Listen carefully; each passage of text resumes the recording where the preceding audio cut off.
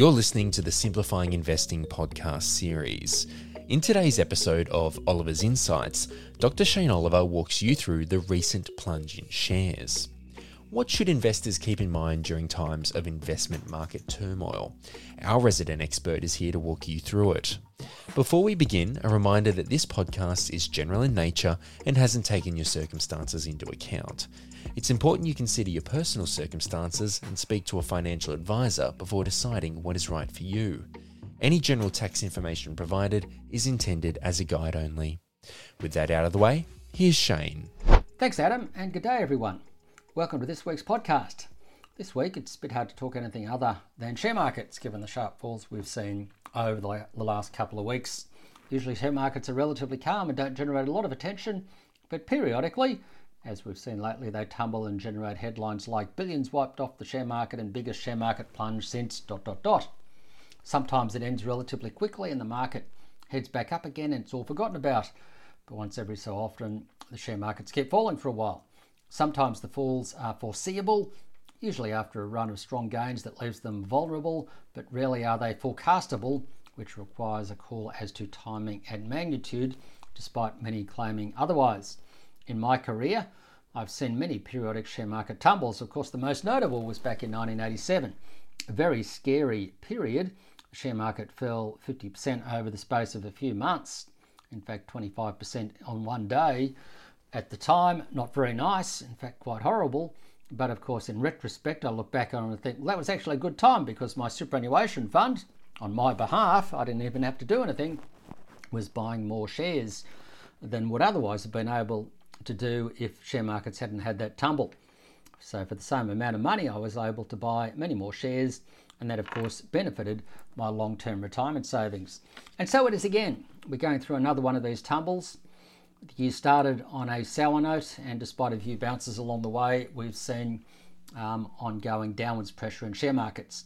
In fact, from their highs, either last year or early this year, to their recent lows, US shares have now fallen around 24%, global shares around 21%, and Australian shares around 16%. Of course, these numbers could change by the time you listen to this podcast. Always the drivers of share market pullbacks are different. But as Mark Twain is said to have said, history doesn't repeat, but it rhymes. And so it is with share market falls. This means that from the point of basic investment principles, it's really hard to say anything new in relation to these tumbles, which is why this podcast may sound familiar with 7 key things for investors to keep in mind. But at times like this, they are worth reiterating. But first, what is driving the plunge in share markets? Now, the drivers haven't really changed all year. Share markets started the year on a strong note, and that followed on from very, very strong gains from the March 2020 lows. That had led to a lot of speculative froth, particularly in tech stocks, meme stocks, and cryptocurrencies, and this had left them somewhat vulnerable to any bad news, and the bad news came along in the form of very high and still rising inflation, most notably in the US, where the May inflation numbers came in at 8.6%. And many other countries are also seeing inflation rise, including Australia, where it's likely to soon hit 7%.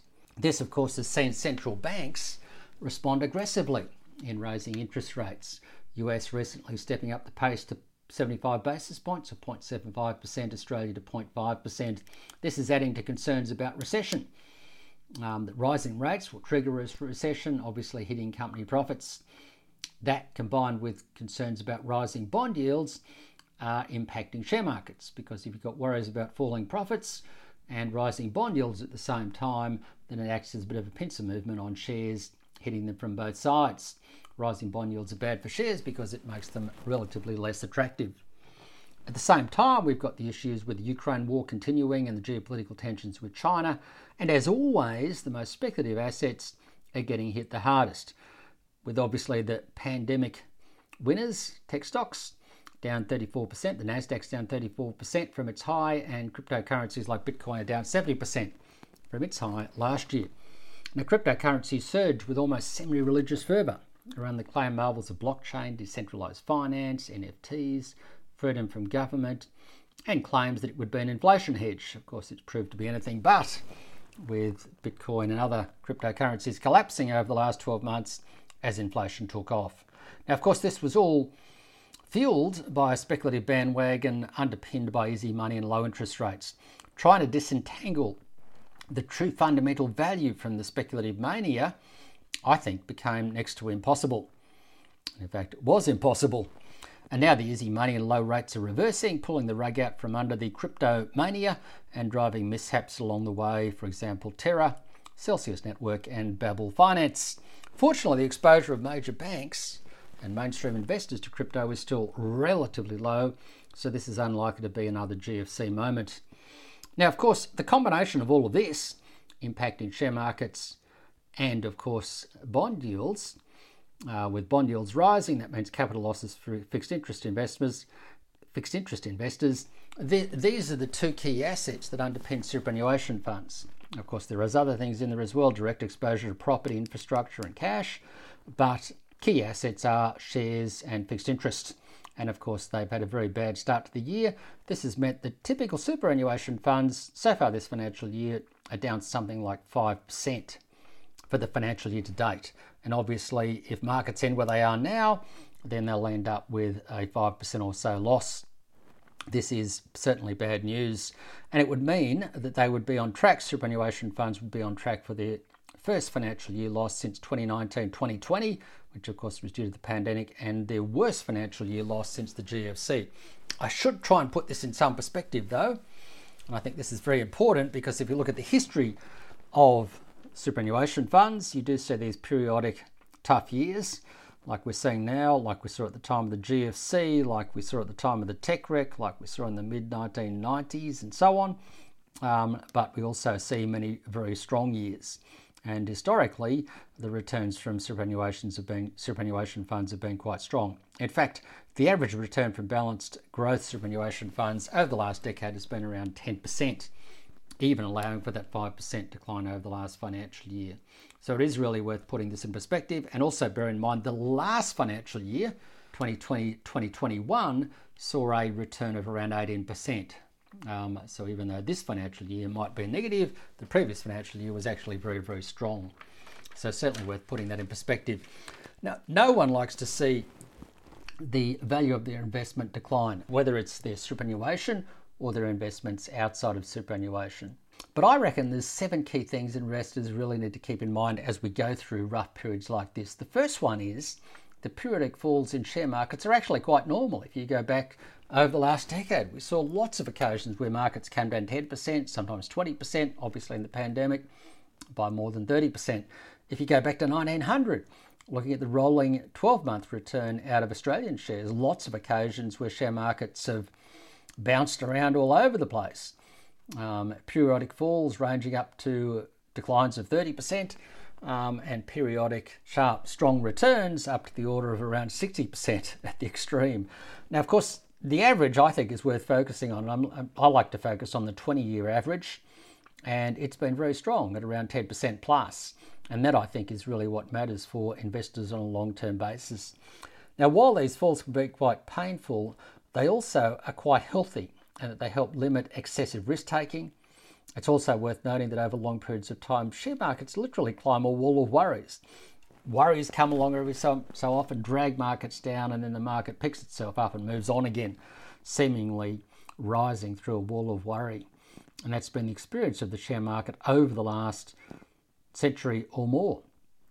The way I look at it is that bouts of volatility, the price we pay for higher long-term returns from shares.